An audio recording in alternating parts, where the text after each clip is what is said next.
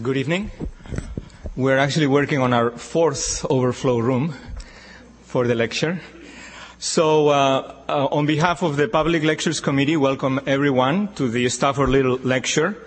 This is one of 5 university-wide endowed series. It was founded in 1899 with a gift from Harry Stafford Little of the class of 1844. Mr. Little suggested that Grover Cleveland, who was ex-president of the United States at the time, be invited to deliver yearly lectures.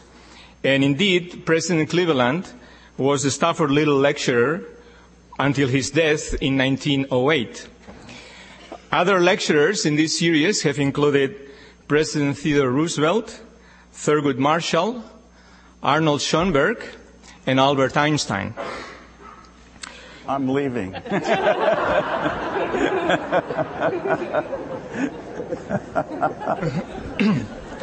So tonight's lecturer, Mr. Frank Gehry, will be introduced by Professor Mario Gandelsonas, who is acting dean of the School of Architecture. And I should add that Mr. Frank Gehry actually does not give lectures. So the Public Lectures Committee is actually very grateful to Dean Gandelsonas because he has been really instrumental in getting Mr. Gehry to come to Princeton. Dean Gandelsonas.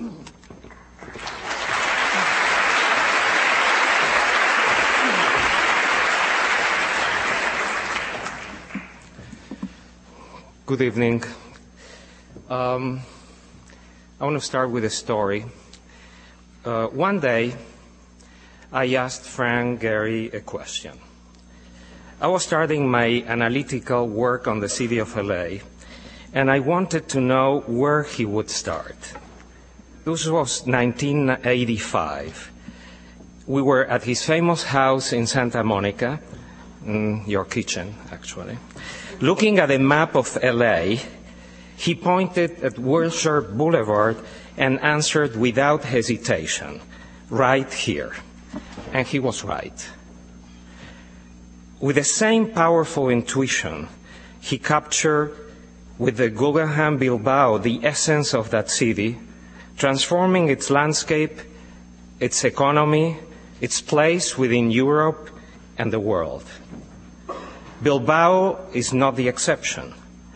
All his buildings embody the energy that flows from the places they inhabit and reflect that energy back to their context. They touch us visually, emotionally, and also pragmatically, in a particular way in which they question our conventions and the programs they inhabit. They appeal to a wide audience, and not just to architects, artists, intellectuals. Frank Gehry has achieved with his building something unique, the reconnection of architecture to culture in its deepest and broadest sense. That is perhaps one of his major accomplishments. The Brunner Award, the Pritzker Prize, which is considered our Nobel Prize, the Nobel Prize for Architects, the Wolf Prize in Art, the Premium Imperial Award by the Japan Art Foundation Association, only confirms the unique place Frank Gehry work occupies within and without architecture. This lecture represents a very special occasion, an anticipation of the building he's designing for us. And it is with great pleasure that we welcome you to Princeton, Frank.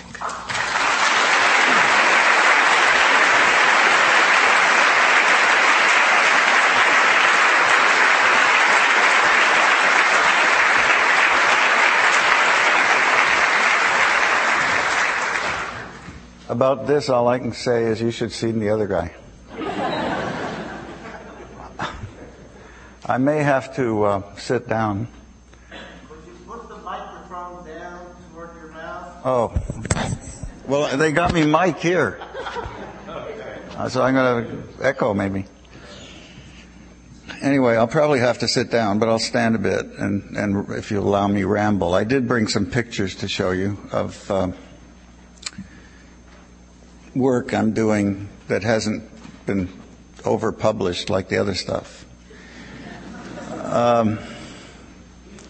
I thought I was coming to speak to the architecture school, and now tonight I realized I'm not only speaking to the architecture school, but I'm speaking to the whole schmear here. and it's being broadcast on the web, and if I'd known that earlier, my wife could have been watching, so she could give me a crit later. What the gentleman said that I don't lecture isn't quite true. I do lecture. I have lectured a lot, but I've been quitting. I've been trying to quit lecturing. I just turned 73, and I thought I should concentrate on the work, because if I do that better than lecturing.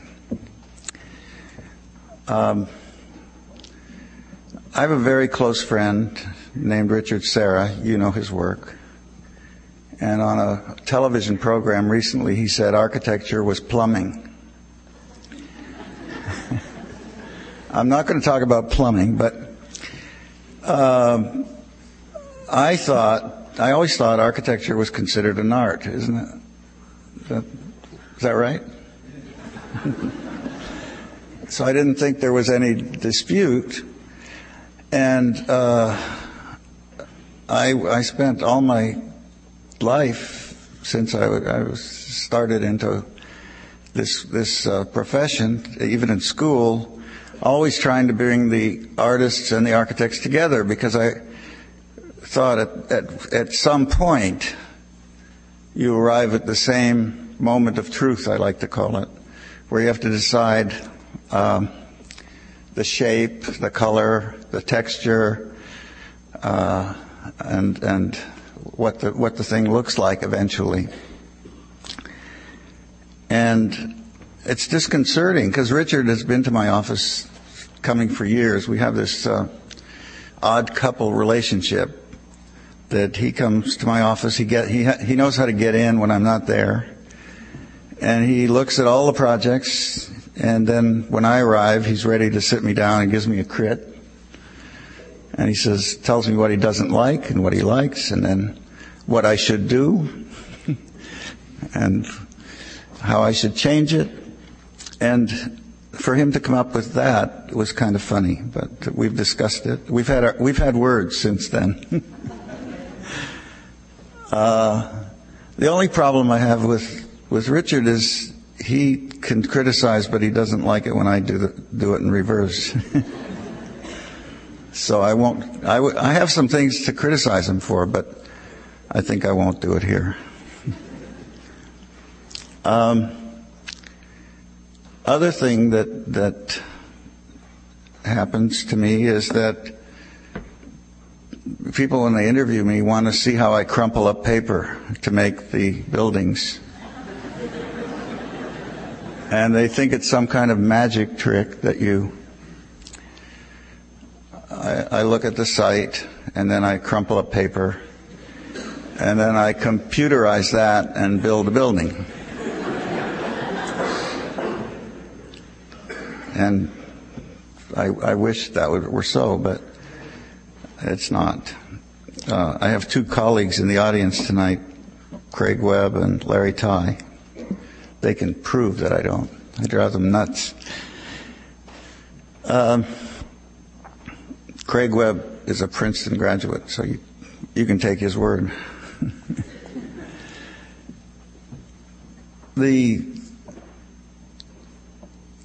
I'm very interested in building the buildings, and if you want to build buildings, you get serious about the process. And the process of building requires that you deal with a client, and then you deal with bureaucracy and budgets and state of the economy. If there's fluctuating economy, steel prices go up.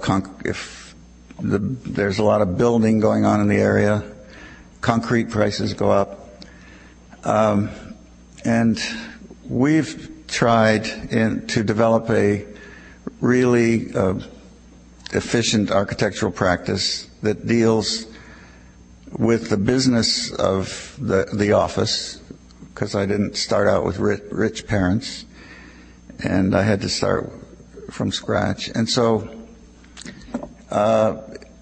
it put a lot of pressure on getting things built, getting things done efficiently, and running the office efficiently. Now, an architectural office with 120 to 130 people is kind of like a business, and you have to have a good sense of how to manage that and to keep it going. And I started out with several rules. One was that I wouldn't borrow any money.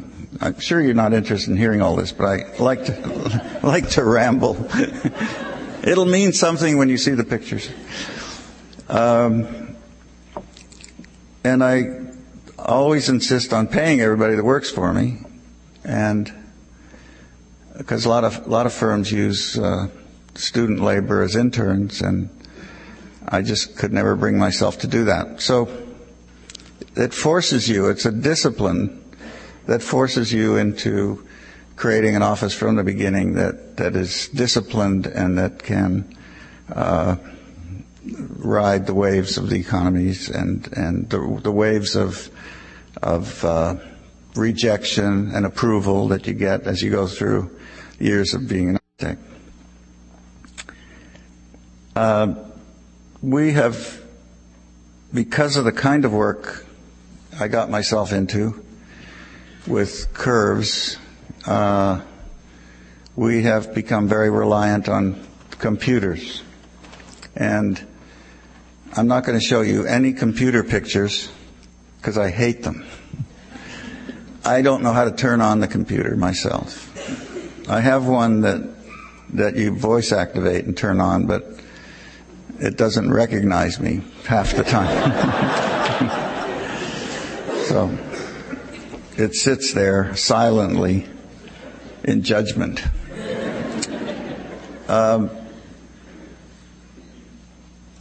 But I have partners that do know about the computer and did miraculously get us into a relationship with Dassault Systems and CATIA, their software. Now in my office we have 5 people full-time working only on developing software and ways to reorganize the architectural process. And it's just the beginnings of it. But my dream is to go from the design without drawings through to the end of construction, including the building department, the insurance, the lawyers, and all that stuff. Now, the aircraft industry does it, and probably you all know the 777 was done paperless. The building we did in Seattle, a hunk of it was done paperless like that.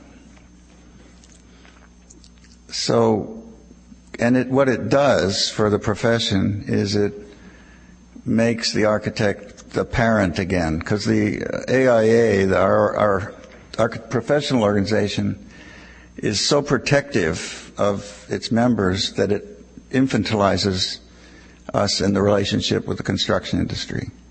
And the flipping of it with the computer, which is so bloody accurate, that you become more responsible and more able to serve the client and more in charge, almost like the master builders of the past.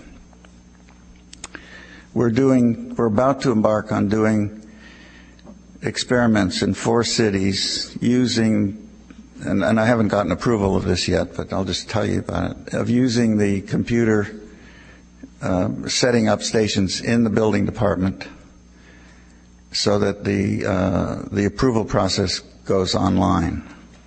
And that could streamline the process. If you can cut, construction industry is the largest industry in the world. If you cut 6 months out of the construction process and multiply it by all the buildings, in the world. It's an enormous amount of money that could be saved. So that's my sideline that we got into just because of the way we're working, and I'm getting more and more excited about it.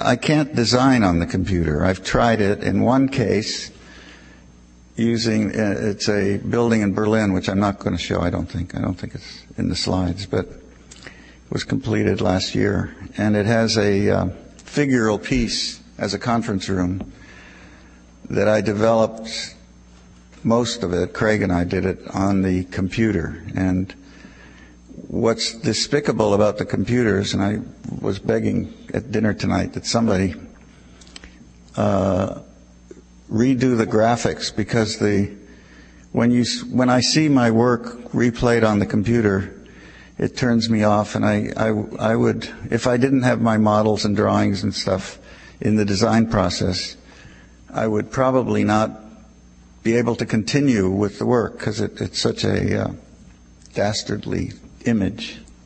All dries out, takes all the juice out, and makes them impossible to continue it. But having said that, I did this one form on the computer.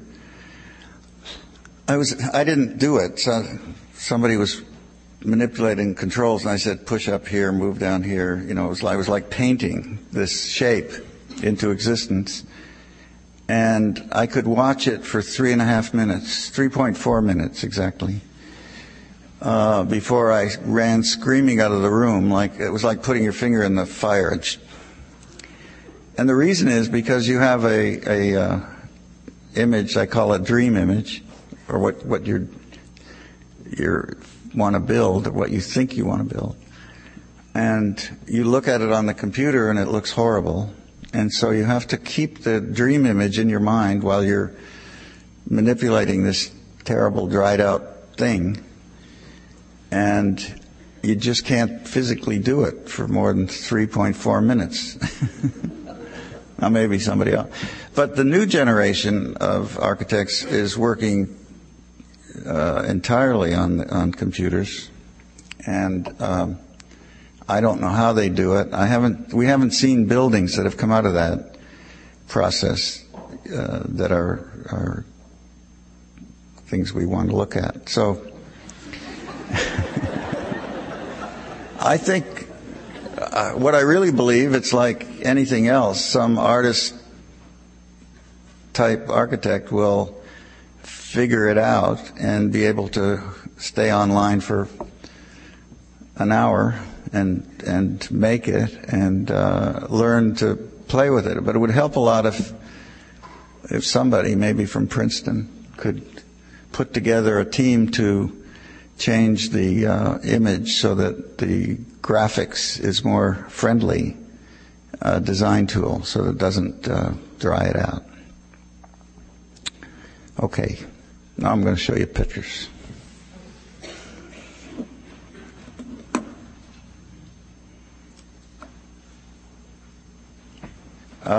This is the Walt Disney. I'm blocking you guys.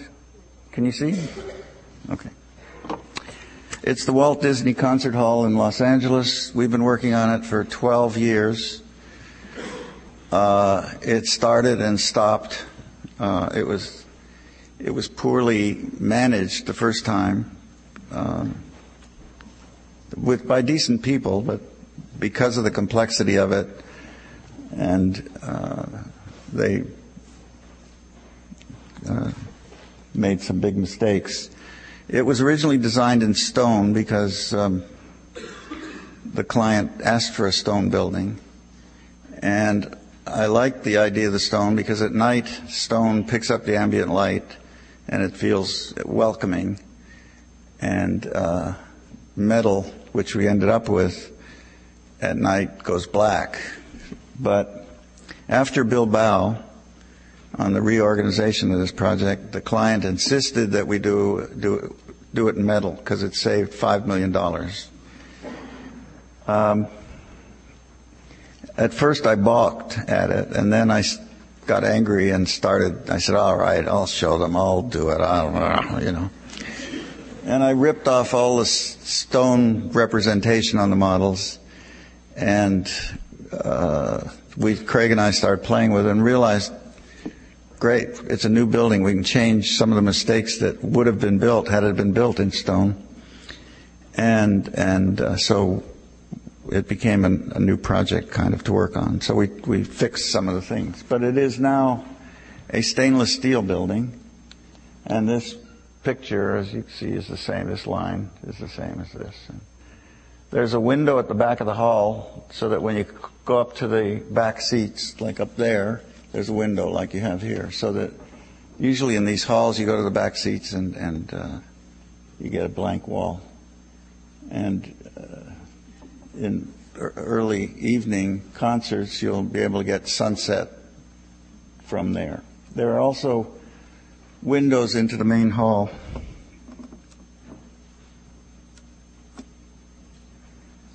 Uh-oh, I did something wrong already. Pushed the wrong button. There's windows in the corners that'll bring natural light in, and the skylight is back here, so that a Sunday afternoon concert is going to be a lot more pleasant to be in than it would be if it was blacked out. We spent months and months, and this is only a small group of the models that we worked on, trying to understand the acoustics. We had an acoustician from Japan who didn't speak much English.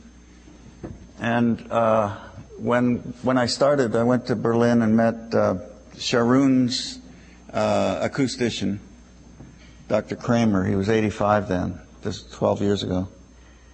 And he had worked with von Karajan and Sharon on the Berlin Philharmonic. And we brought our Japanese acoustician over, and we had dinner together. And before that, Dr. Kramer had told me that a great concert hall would be, was it like this, Craig? No. I'm lost. Here, I'm sorry. That it would be widest at the where the orchestra sits. And Dr. Toyota said that it's better if it's narrower where the orchestra sits. So I had them both in dinner, and I asked them to explain the differences, because each one had told me how much respect they have for the other one. I wouldn't want to repeat that dinner. It got nasty. By comparison, this is the Concertgebouw, and this is Concertgebouw, and that's Boston. But they're smaller because the codes had smaller seats. Everybody wanted the hall to be like this. The Philharmonic wanted this. Toyota wanted this. And so I ended up making this here. So this is about the same scale as that. You can see it got bigger.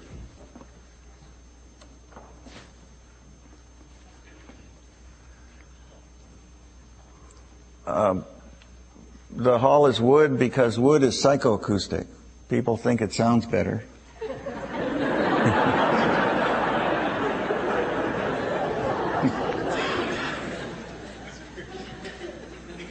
And there's a lot of psycho stuff in doing concert halls, because, you know, the opening night is devastating if you do the wrong things. Like in Philadelphia, they had Elton John open the concert hall, which really hurt their image. I don't know why they did that. But. And it takes...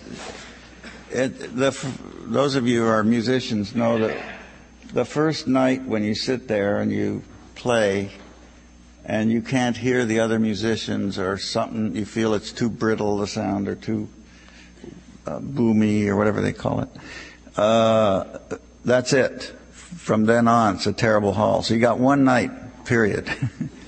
And you have to prepare for that night very carefully with the press and with the with the right program and all of those things. See, I'm already laying down my excuses in case it fails. It's going to be a very intimate hall, and this is the orchestra will be at this level. That's this.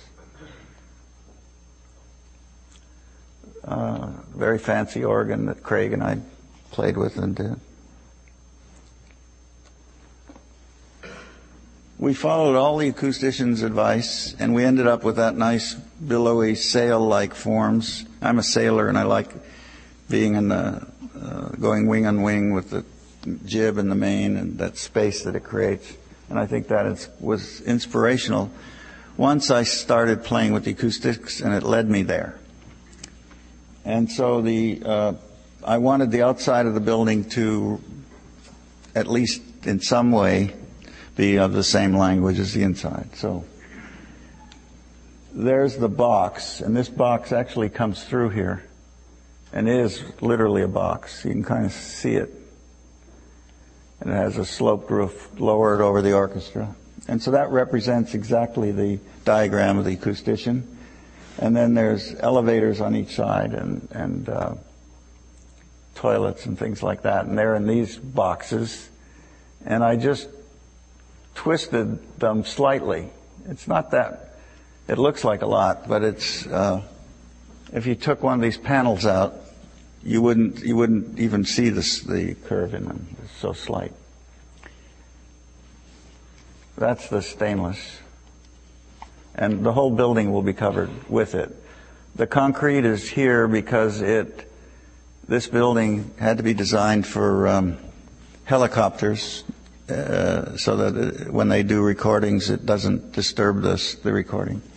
And so it's much heavier looking than it would be if that weren't the case.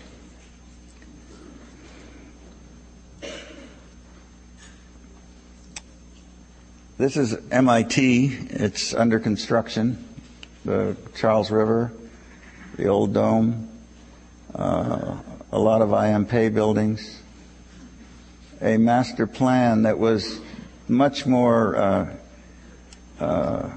rational, considered, developed by SOM and IMP over the years.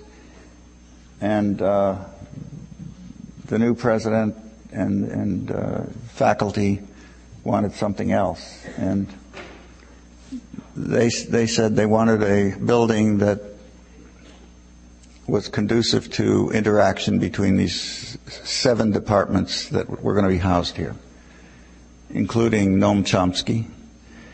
And he told me he wanted an office with a window that falls out so the squirrels can come in.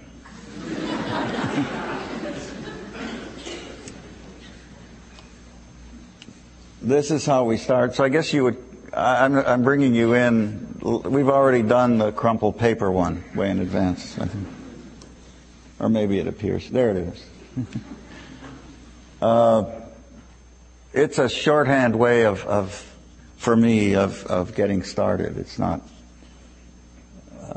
the way it ends up. I mean, it would be nice if it ended up that way. But yeah, the problem is you have to put windows in it.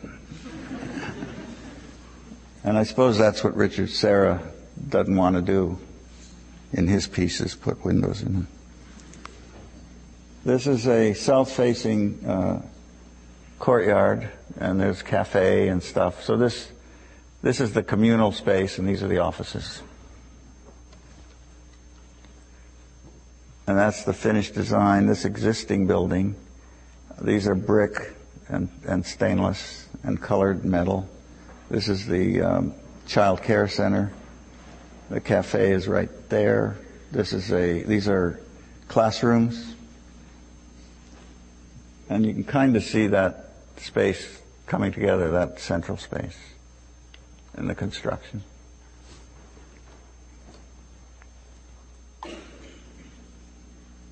This is the rear of it. We had to connect to another existing building. We put one of these spheres on the entrance, and they loved it. And this Bill Gates is paying for this part. Another guy's paying for this part. Another guy's paying for this part. And this guy, when he saw that on Bill Gates' part,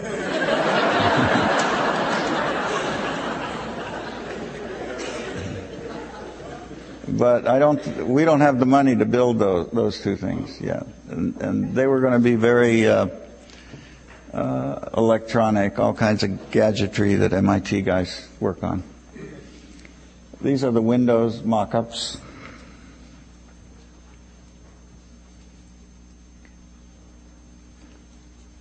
This is a small museum that's under construction now in Herford, Germany. And it's an existing building. This slide is in backwards. It should be the other way. You're looking at here from here. And there's a small Kunsthalle. It started out as a building for a specific collection. And then after it was designed, it ended up being a Kunsthalle for changing shows, run by a very, very talented wild man who's from Brussels, who's done many great art shows in Europe. And the poor guy is going to get jammed into this. He likes big white boxes to put his art in. This is brick and this is metal. This is brick, metal. It's the Herford something or other. And you walk into the old building, and these are galleries as well as offices. There's a cafe on the back, and there's a little river here on the back, out behind.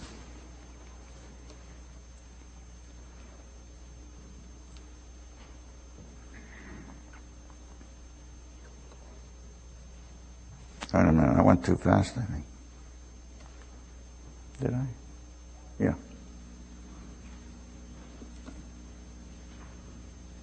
No. You got to put this one. Is somebody up there doing it? Okay, so this is how the office looks when we're working. And we make, I would say, at least 50 models probably. And you see the small, it starts with these little blocks like this. This is the beginning of it. And then it goes somewhere else. And we work at several scales at once. So we have a smaller scale model and a bigger one, a context model, and then it looks like a tailor shop with all these patterns and pieces.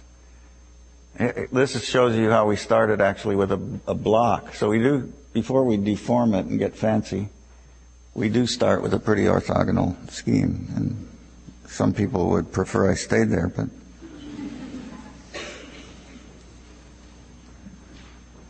no, these are about a sequence again. Go back. Go back on that one too.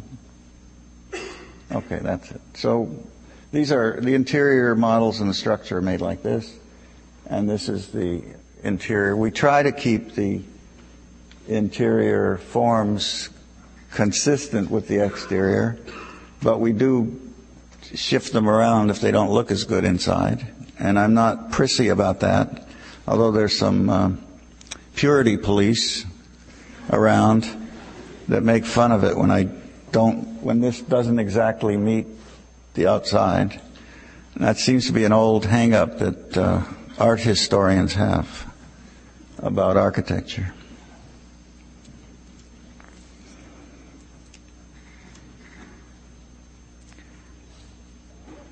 This is in Scotland. The architects here would know Charlie Jenks. He's an architectural critic.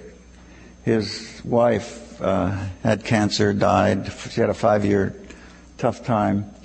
And she started a clubhouse, a series of clubhouses around Great Britain for patients to come to where they'd feel at home, because the oncology centers are, are kind of bizarre and cold, and So from the oncology center, you look down across the meadow, and they gave us this site to build a little.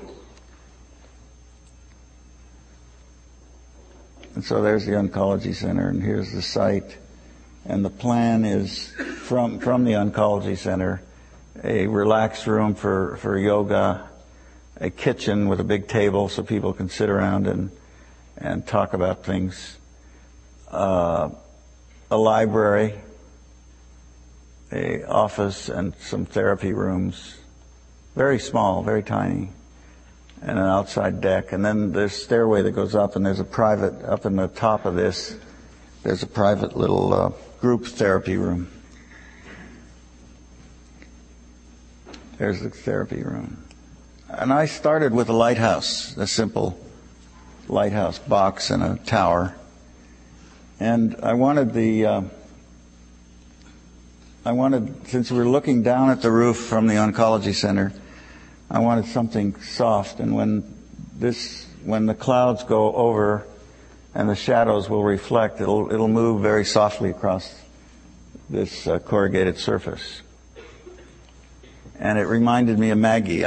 You don't know Maggie, so you don't know what I'm talking about. But I had done something quite different than this in the earlier models. And because Charlie kept egging me on, he said, "This has got to be your Ronchamp. You got to do Ronchamp here. You got to."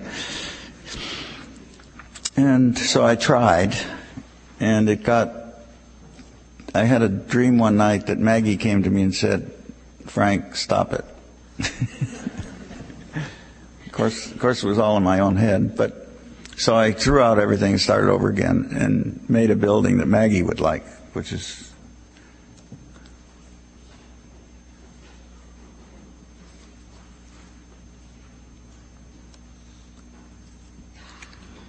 this is a building at Case Western in Cleveland. This is the law school and the law library, and they gave me this site. I actually had till the end of the trees here for a while.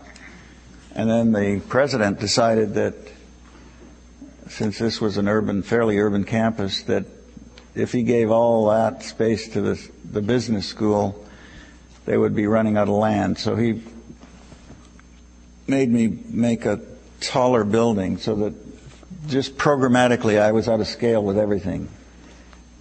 And then when I added my stuff to it, it's a little pushy. There it is. I don't have good pictures of it. There's a sculpture by Philip Johnson here. It's kind of the usual mishmash of stuff, so I'm just another mishmash as part of it.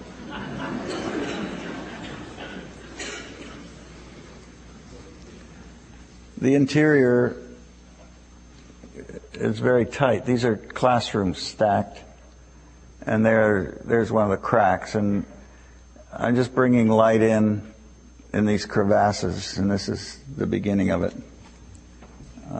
And the student activity is all under here.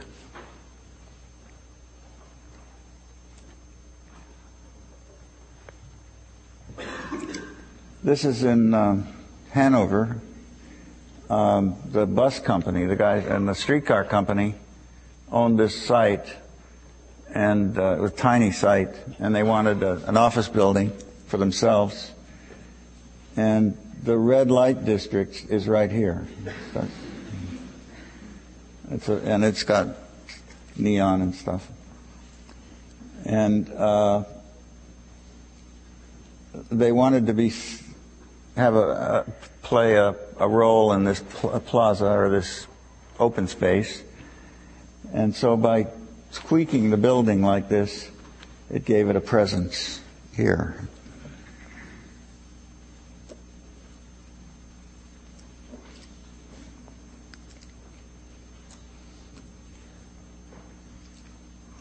This is the one that got away.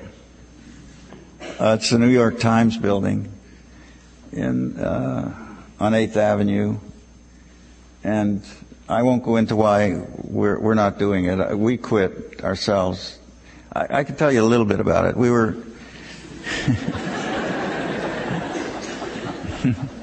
The New York Times to me is Tom Frieden, Anthony Lewis, Maureen Dowd,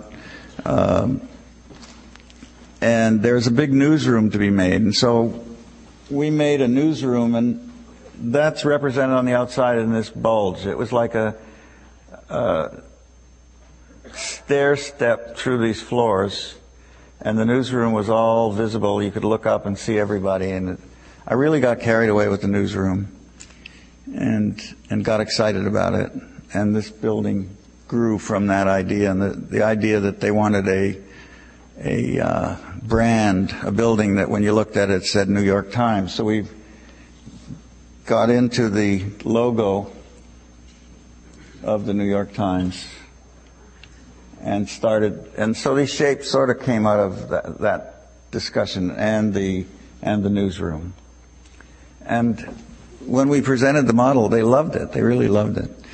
But they said they didn't really want us to build that newsroom like that. That the New York Times had other priorities, and I couldn't figure out what those might be. So I got judgmental, and we left.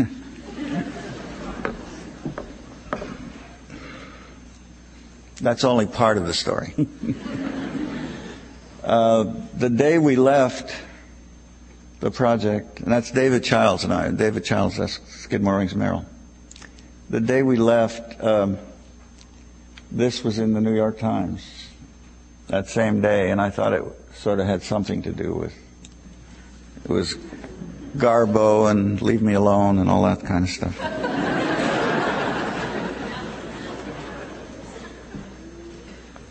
Recently, as a favor to some friends, Craig and I worked on this. That's Lincoln Center buried in there.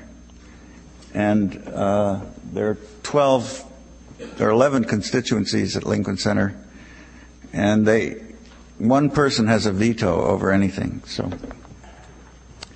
the guy that runs the Metropolitan Opera loves this space, doesn't want anybody to touch it, doesn't care if you get wet when you come.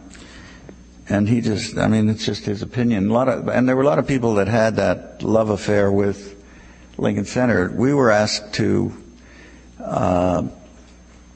make it more human, more accessible, more functional by making it possible to drop off undercover and to do things to it without losing it. So we started to play in glass that would separate it from it. And they asked us what would happen if we covered it entirely, and we made this kind of... So this is a sketch model. Avery Fisher, in this scheme, they wanted to enter directly from Columbus. And the New York City Ballet wanted program new spaces on this side for a rehearsal. We made a scheme where this is behind Avery, in front of the Met, and behind the New York City Opera. There's a spine of space so you could get off 65th Street or 62nd, come in to a Galleria, and then enter all the theaters from there. And because it's behind everything, it would be a place for cafes and things like that wouldn't change the character of that Josie Robertson Plaza. They also asked us to look at the fountain and come up with an idea for that. And I have this brass egg that was sitting on my desk that my ex-wife gave me once. It's my memory of her. So I put it on the model. Anyway, this thing really bombed, if you've been reading the New York Times. And nobody's seen it. It's never been, except those 11 people.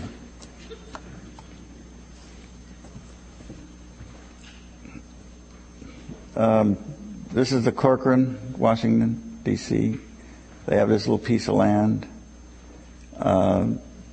They need an addition. They held a competition. The competition was for building an art school here and some galleries and refurbishing this. And so the art school is kind of buried in the building and has no identity. So we made a facade with an art school. These are facing north, and a new entry for the art school and a side entry for the museum. We won the competition. And there's a lot more work went into this than I'm showing you. We did a complete analysis of the inside and how to arrange everything. After we won the competition, like always happens in competitions, the clients always change the program. You start over again. And they liked the idea of doing this, that they wanted to make this the main entrance to the museum and put the art school back in the basement where it always has been.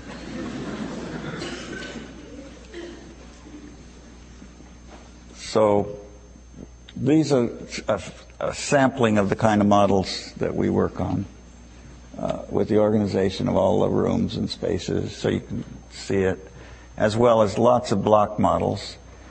And finally, we ended up with this kind of simpler facade with the main entrance into it.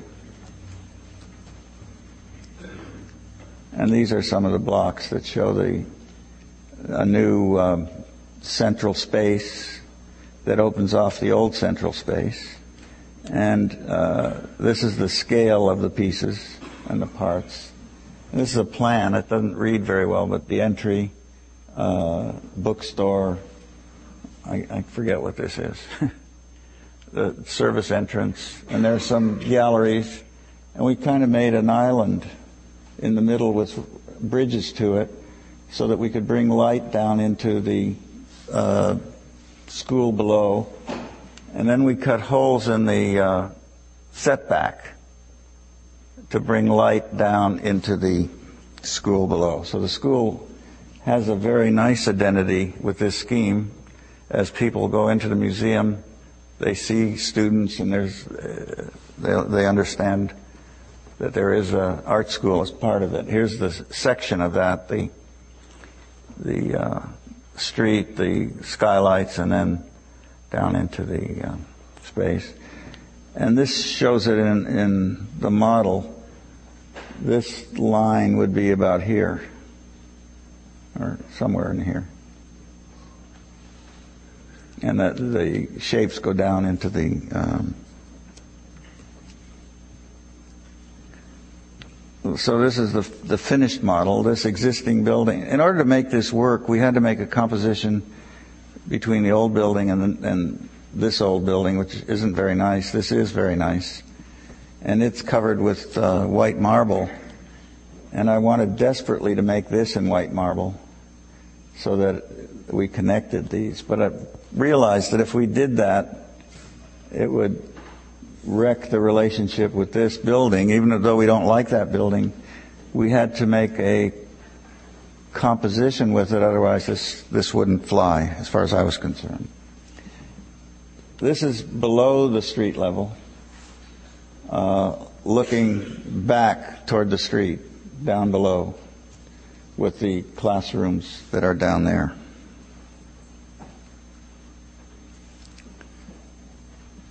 And this shows that kind of building inside that's made with galleries, and it's kind of like an old quarry, and it brings light into the student area and separates the students from the main traffic. This also is the student area down on the lower level.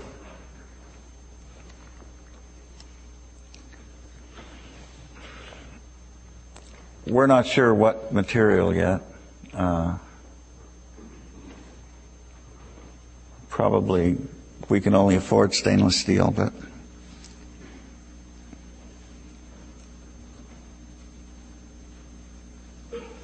that's looking down from the top. So you can see the old building is in there. This is an unusual building for the Fine Arts Commission in Washington, you can imagine. And we passed with flying colors, so things are changing over there. You can see down the skylights down to the lower level. There's a lot of connections we tried to make. There wasn't money to do it exactly the way it would have made more sense to really interconnect this thing. But it does connect, but it doesn't connect as much visually as we want it to do.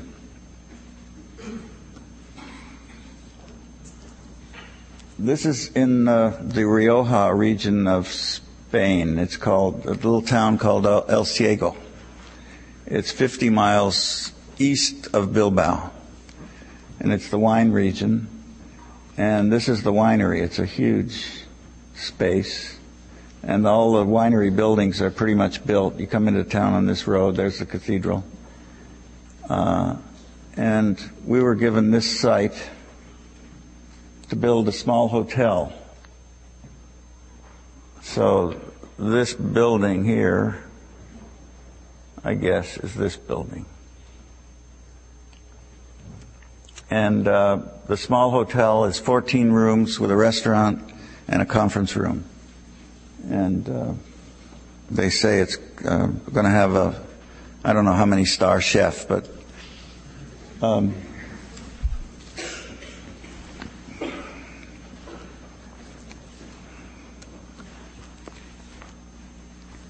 so as you approach the winery, you come in here, and then this thing sticks up on top. Those are the hotel rooms. And it's kind of like a dancing figure that I thought it looked like a flamenco skirt of some kind. This will be stone. And we're using several metals. All my life, I love painting. Paintings inspire me for most of my life. And so naturally you would try to make a painterly building. Well, it's hard to make a painterly building because the parts of the building go together are mostly rectilinear. And so you can make a hard edge painting, but it's very hard to blur those edges. And so on this building we tried to do that. And it's a combination of stainless and titanium. And the check-in is here. I mean, 14 rooms isn't a lot of traffic. They're going to build 30 more up on here as a second phase. And so they're preparing for great success. This is Marqués de Riscal Winery. Anybody wants to come, give me a call. We'll get you a room.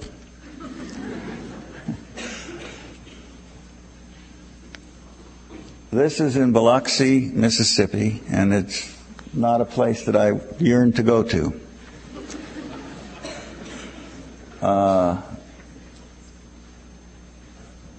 There's a potter called the Mad Potter of Biloxi, George Orr, O-H-R. And some of my friends collect his pots. And if you look at those pots, you think I got all my buildings from those pots.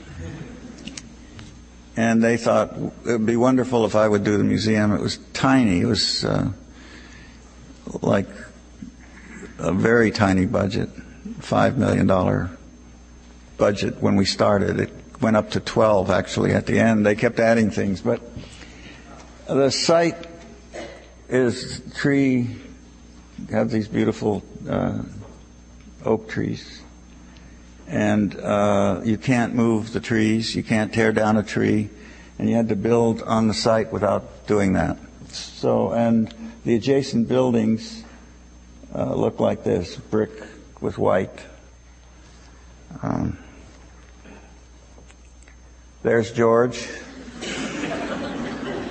There's his pot.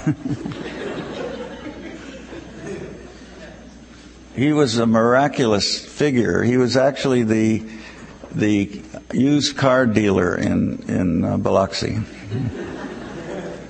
as his main occupation, and then he had this potting shed where he did these things.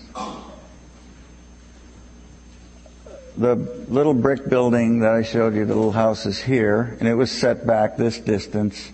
I decided to make a bunch of pavilions and then respect this kind of setback line so that there was a contextual response, and also the houses, the little houses behind.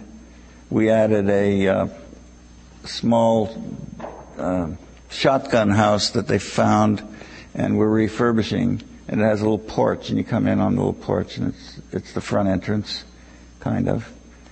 The program was for George Orr, African art, both American African and African, and contemporary, a little cafe, a bookstore, some administrative back of house, a office, two-story office building for the staff, a conference room for the board of directors, and underneath a ceramic studio. And they'll actually be teaching ceramics here. I put the biggest building on this street because what you don't see here, there's a crappy motel building here. And so it was easy to justify slamming up against it and keeping this sort of in the scale of what was here. This is what my sketches are scribbles. They don't mean anything to anybody until the building's built, and then somehow, by some miracle, it looks like the sketch. Those are the black things are the trees, I think. No, the black things are the buildings. These are the trees.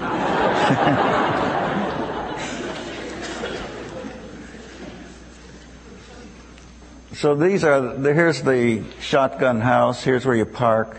That's the bookstore. You go in here. And they have a thing in the South called a shoo fly, which is for that, to shoo the flies away. Usually they're down about this height, but I put one on top.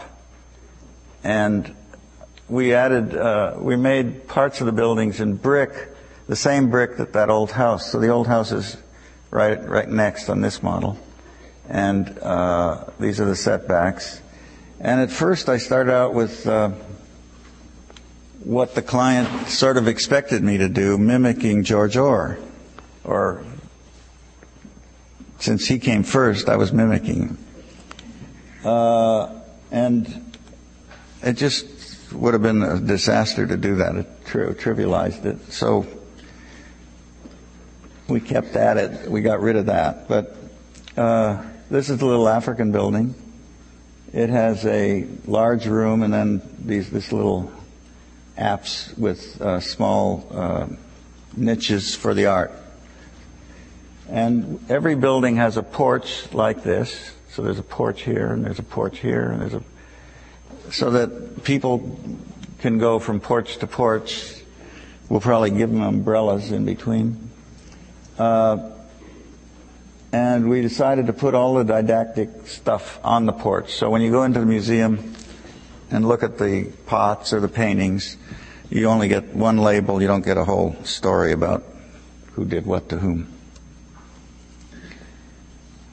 And these are just more iterations. The modern museum, the little cafe, the shoe fly, the African building, and then the ceramic studios with its courtyard, the offices and the boardroom. And then this thing is a vault.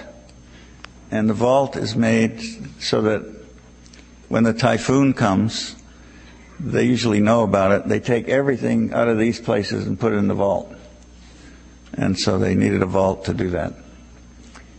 Everything has to be up on stilts because this thing floods and gets all kinds of horrible things happen on that Gulf Coast. This is the final design with the trees. This is the Orr building from that street, from the main highway. You come in on the other side. And you can see the relationship of this to that little building I did in Hanover where we twisted. And I loved that shape of that. And so I made 4 pavilions, taking the twist a lot further because it was smaller, and making so it doesn't compete with George Orr pots. There's the shoe fly. And the George Orr Museum has a porch This has a porch, and then the modern museum and the cafe are joined with a roof so that they can have parties there. There's enough room for outdoor activity under cover. This is a final model of the design without the trees, so you get a sense of the shotgun house, the shoe fly. This is looking from above. The modern museum, that roof that connects stairways in brick that go up to the shoe fly, or pavilions, the African, the big room and the small one, the boardroom, and so on. And this is a larger scale model of the Orr building, where we start working on the interiors. And this is just the beginning of the interior, so don't hold me to that. But you can warn the purity police that I'm doing it again. I'm not. I guess they never heard of Poche. Palladio did that too.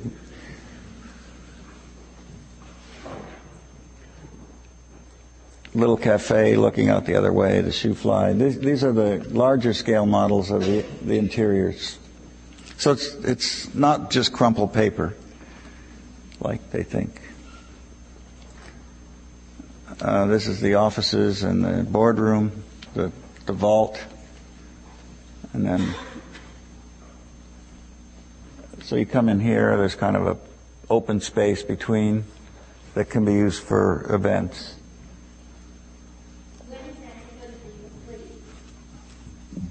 Wow. Are you from Biloxi? I'd like to go to see it. Oh. Craig, when is it complete? We finished our design, and like what happens these days, you finish the design and then people go fundraising. And we're never told about that in the beginning. We're always told that, no, everything's fine, we got all the money. And then things like September 11 happen, and stock markets go down, all kinds of things. So this is closer to you. You can go here. This is at Bard College, and we were given a wonderful site. At first, we were given a bad site, and the community objected to it.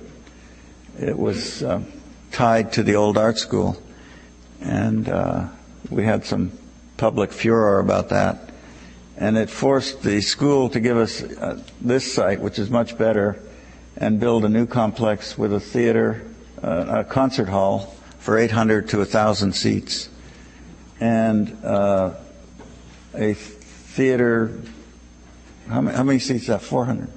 200. And since it backed up onto the woods, we made the back of it very boxy and simple out of concrete block, and then put these flowing garments on it, something the purity police would just get me for. They'll ding me for this one.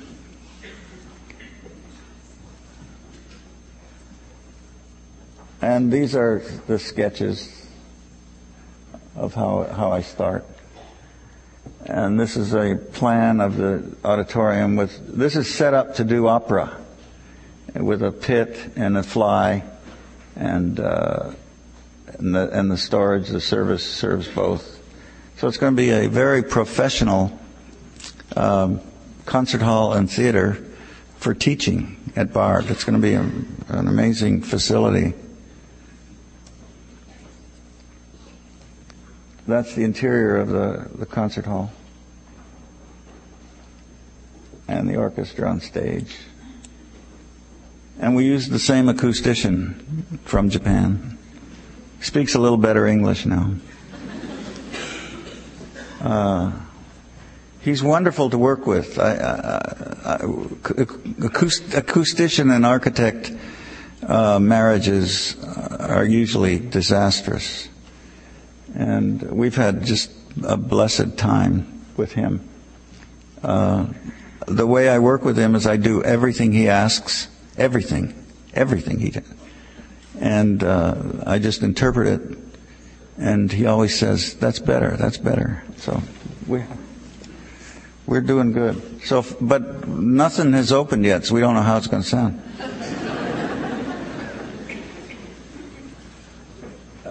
There's a foyer and stairs up to the balconies, toilets and stuff. And they wanted an outdoor area in front so they could have lectures in the summer and even performances outdoors, using this as kind of a stage. And so we built this roof that is a skylight from about here up, and then is a hood for over here. So when you go in, you look back at the trees and the glass, through the glass. And the theater is down lower and has a continuation of this quality down into the trees. This is how far along it is right now.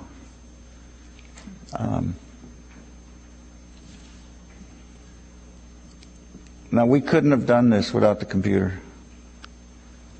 The computer can cut when we develop the shapes and put them in the computer, that program can cut the steel. So you really don't need paper, except for the building department.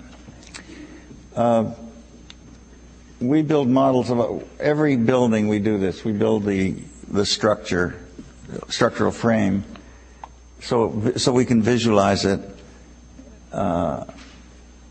better and modify it as we go.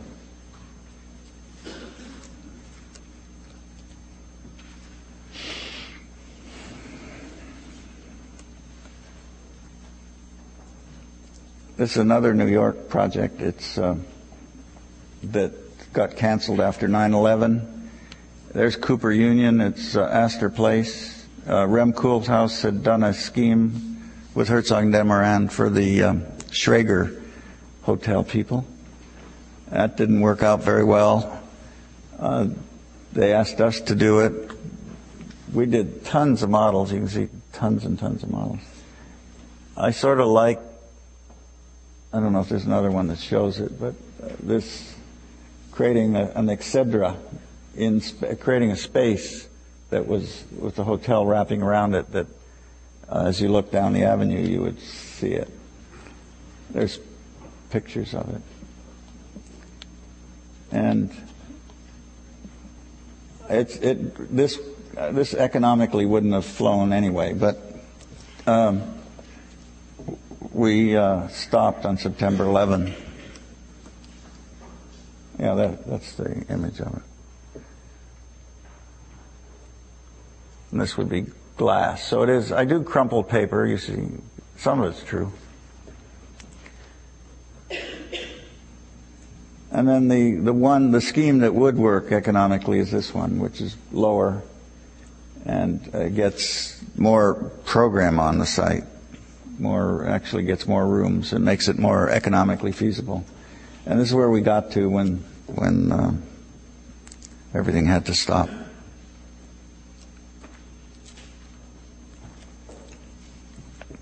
This is Chicago, Grant Park. They're building a thing called Millennium Park. That's Michigan Avenue. And we've been asked to do a small outdoor concert thing here. A shell. They wanted just a band shell. 15,000 people sit out on the lawn. If you just do a band shell and put speakers here, by the time it gets here, it sounds like a cheap car radio. Which, you can't beat that. So, one solution is to put speakers on poles every 70 feet throughout the audience, but then you're looking through a forest of poles and it blocks your view of the stage. So we convinced them to build a trellis and hang the speakers.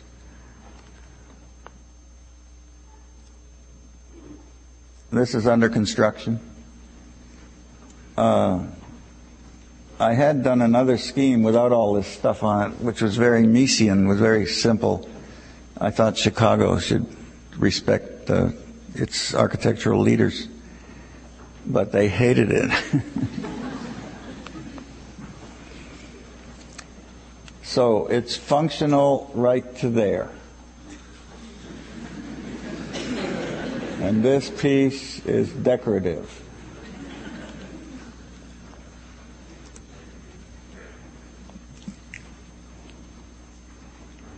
Then, of course, you can project all kinds of things on the facade, and that's becoming a fashionable thing to do these days.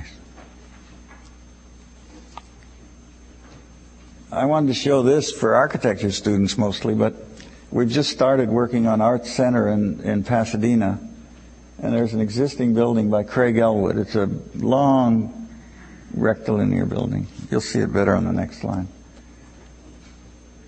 So this is Elwood. This is his original building. He died, and then his assistant built this, which kind of ruined it. We wanted to take it out, but it was too expensive. It's to build a library and a art school, more studios and workshops and things for the art school, and then finally do some theater stuff on the other side. And this is just a master plan. But I brought, we were given the whole job. We could have done it all ourselves. I like the collaborative process, and I've been dying to bring Alvaro Siza, a Portuguese architect, to L.A. to do projects, because he grew up in Portugal and his architecture grew from that Spanish idiom through the years to a modern interpretation of it. And I thought that kind of architecture would fit in Southern California. And so Alvaro is we gave him most of the project, and we just kept a little library to do. He's doing these studios, and we worked on the master plan together. It's been a lot of fun. This, I mean, it might be 10 years before this is done. This is fundraising up the kazoo.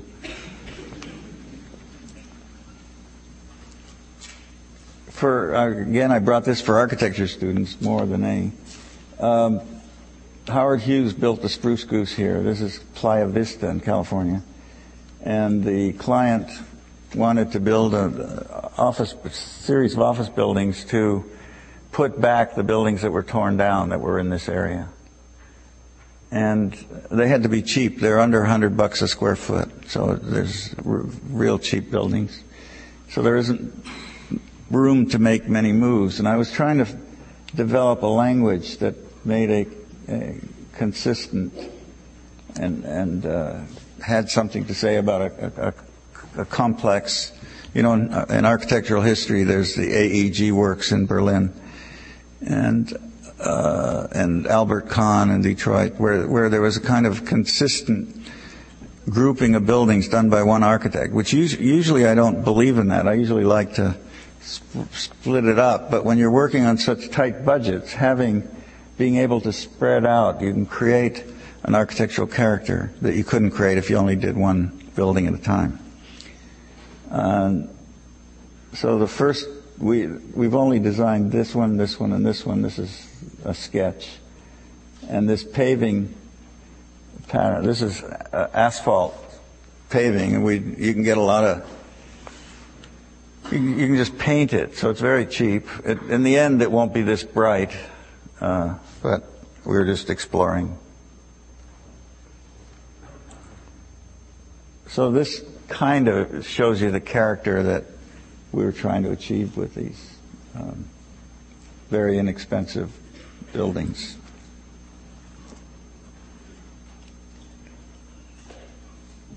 I'm running over, I think. This is a winery on the Niagara Peninsula, Canada. It's Vincor. It's a big wine conglomeration. They do ice wine. They've married themselves to a French winery, and they're doing a joint project, and it's called Le Clos Jourdain. I don't know where they got that name, but I think Jordan, there's a town called Jordan near here, and I guess that's what it's a building sitting out in the middle of the vineyard. And we've been struggling with it for quite a while. These are some of the early models. This is where the wine will be made. So the final plan is This is the entry. These are the wine vats where the wine, after it's pressed, is put into these fermentation vats, and then it drops down to the lower level for storage. We built a dining room in the middle of all that, which is a tradition in wineries. People are leaving me. We created a great hall. The white wine cellar is here. And so when you walk in, it's kind of like a cathedral. Big space, and standing here you can see the whole thing. You can see all the wine presses and everything. And then you can explore it. There's a tour.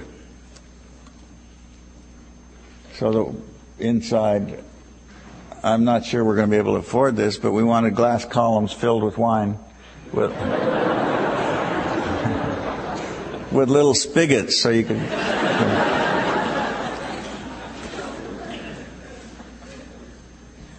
And the roof is, we started with kind of a blanket and then cut these troughs through it.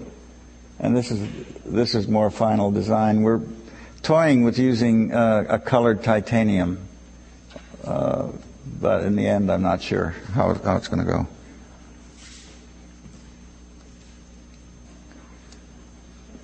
But it's an exercise in where the walls are all plaster, the roof is all metal, and playing with these lines in space, and kind of a composition of line work that look somehow like, this is the closest to one of my sketches that I've ever gotten in a building.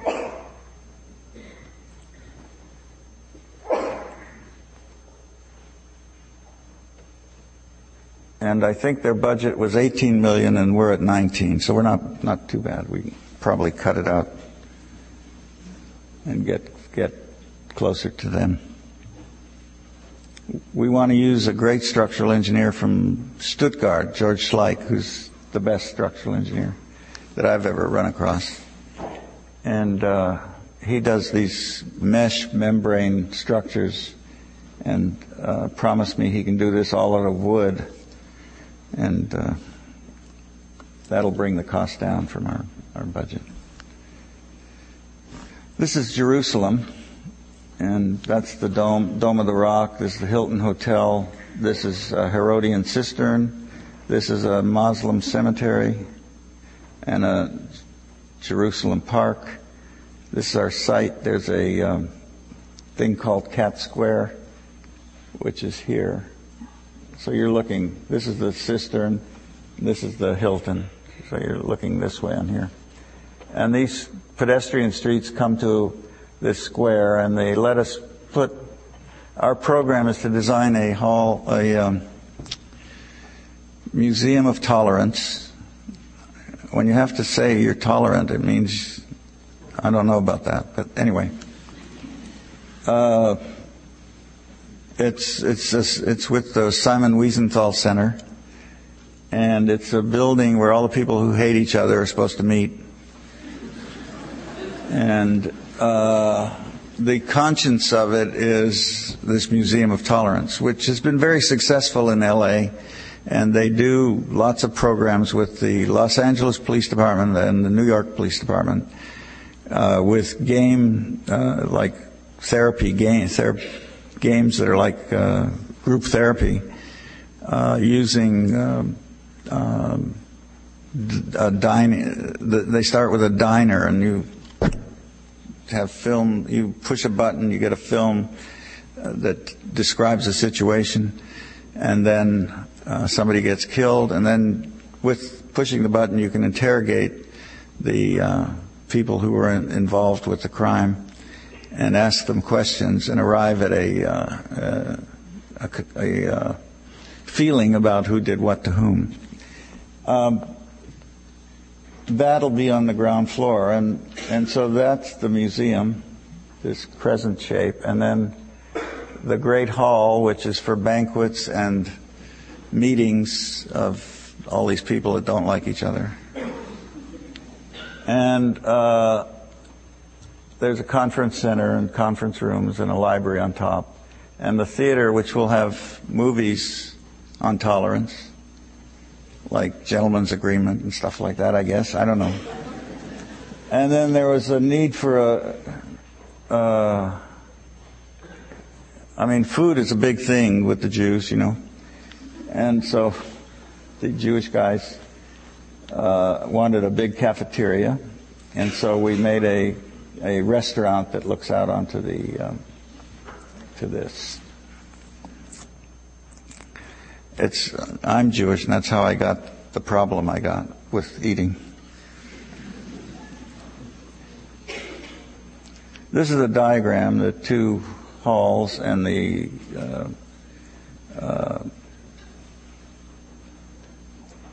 Museum of Tolerance, the cafe, and the theater.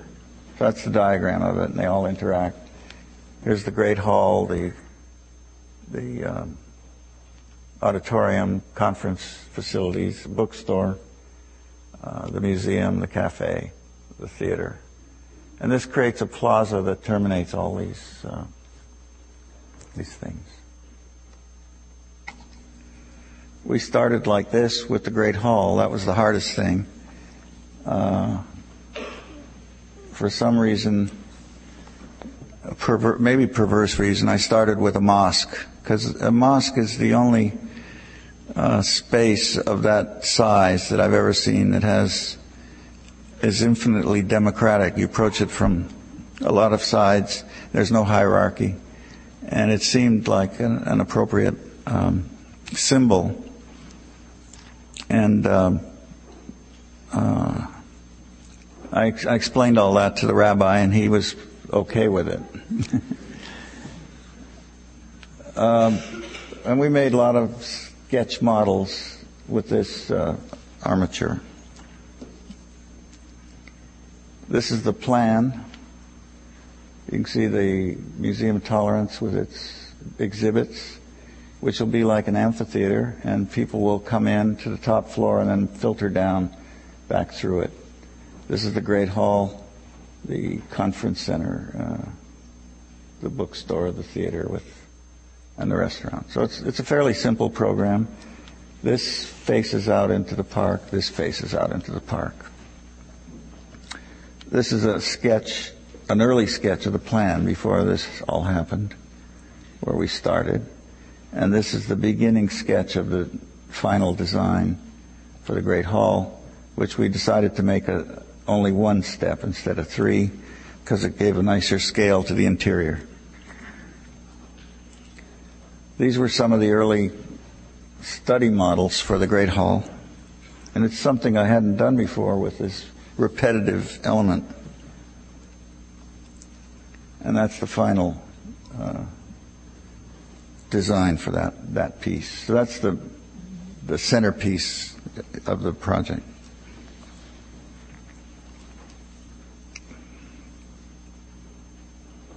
This will be Jerusalem stone. Everything that's wood is Jerusalem stone.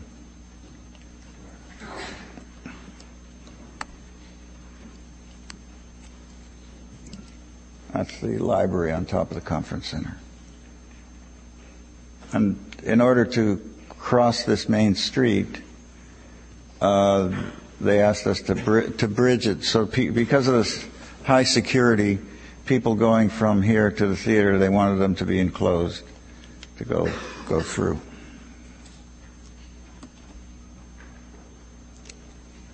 Finally, we're at Princeton. And this is the first model to prove to you we're really working on it. This is not a scheme, but you know where you are better than I. These are the beginning blocks. There's the Richard Serra. There's your Vignoli's stadium. And I won't explain it any more than that. It's just this is the beginning. This is how we start, and we're hoping to. We're enjoying it. We're hoping to make something special. Thank you.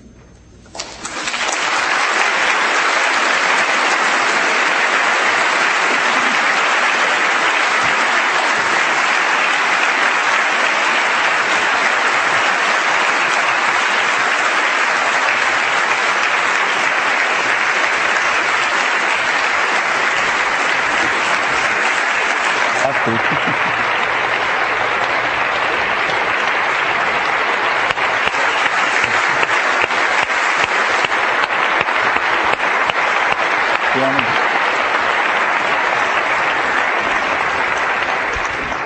We have time for a few questions. I didn't use it. You noticed I didn't sit in the chair.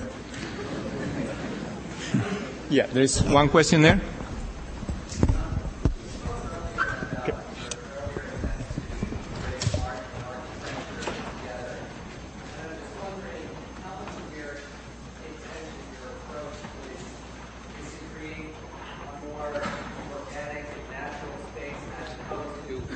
Just a building that's freely expressive, more like sculpture and art. I mean, is there some connection that you have personally to creating a more natural space with what you do?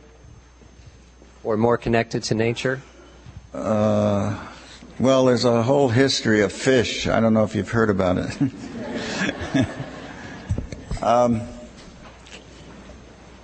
I work very intuitively. I don't plan to do anything.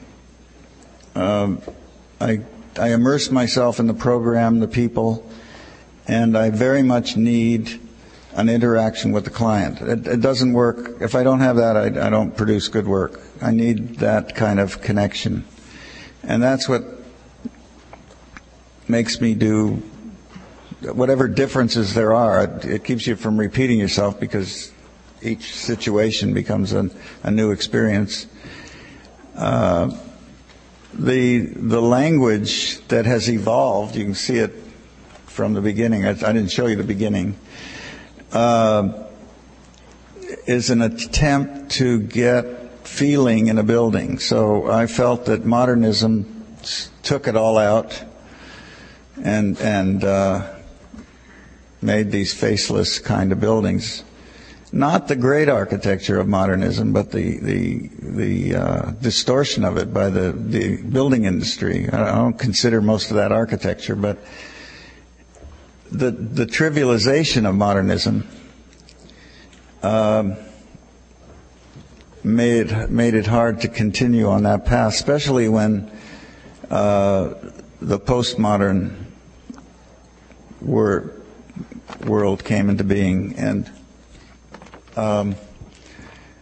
I was very angered that we had to go back to Greek temples. And so I said to myself, well, if we're going to Greek temple, if we're going back, why don't we go back further? And fish are 300 million years before man, man being the metaphor, the inspiration for the temples. And I started drawing fish as an angry move.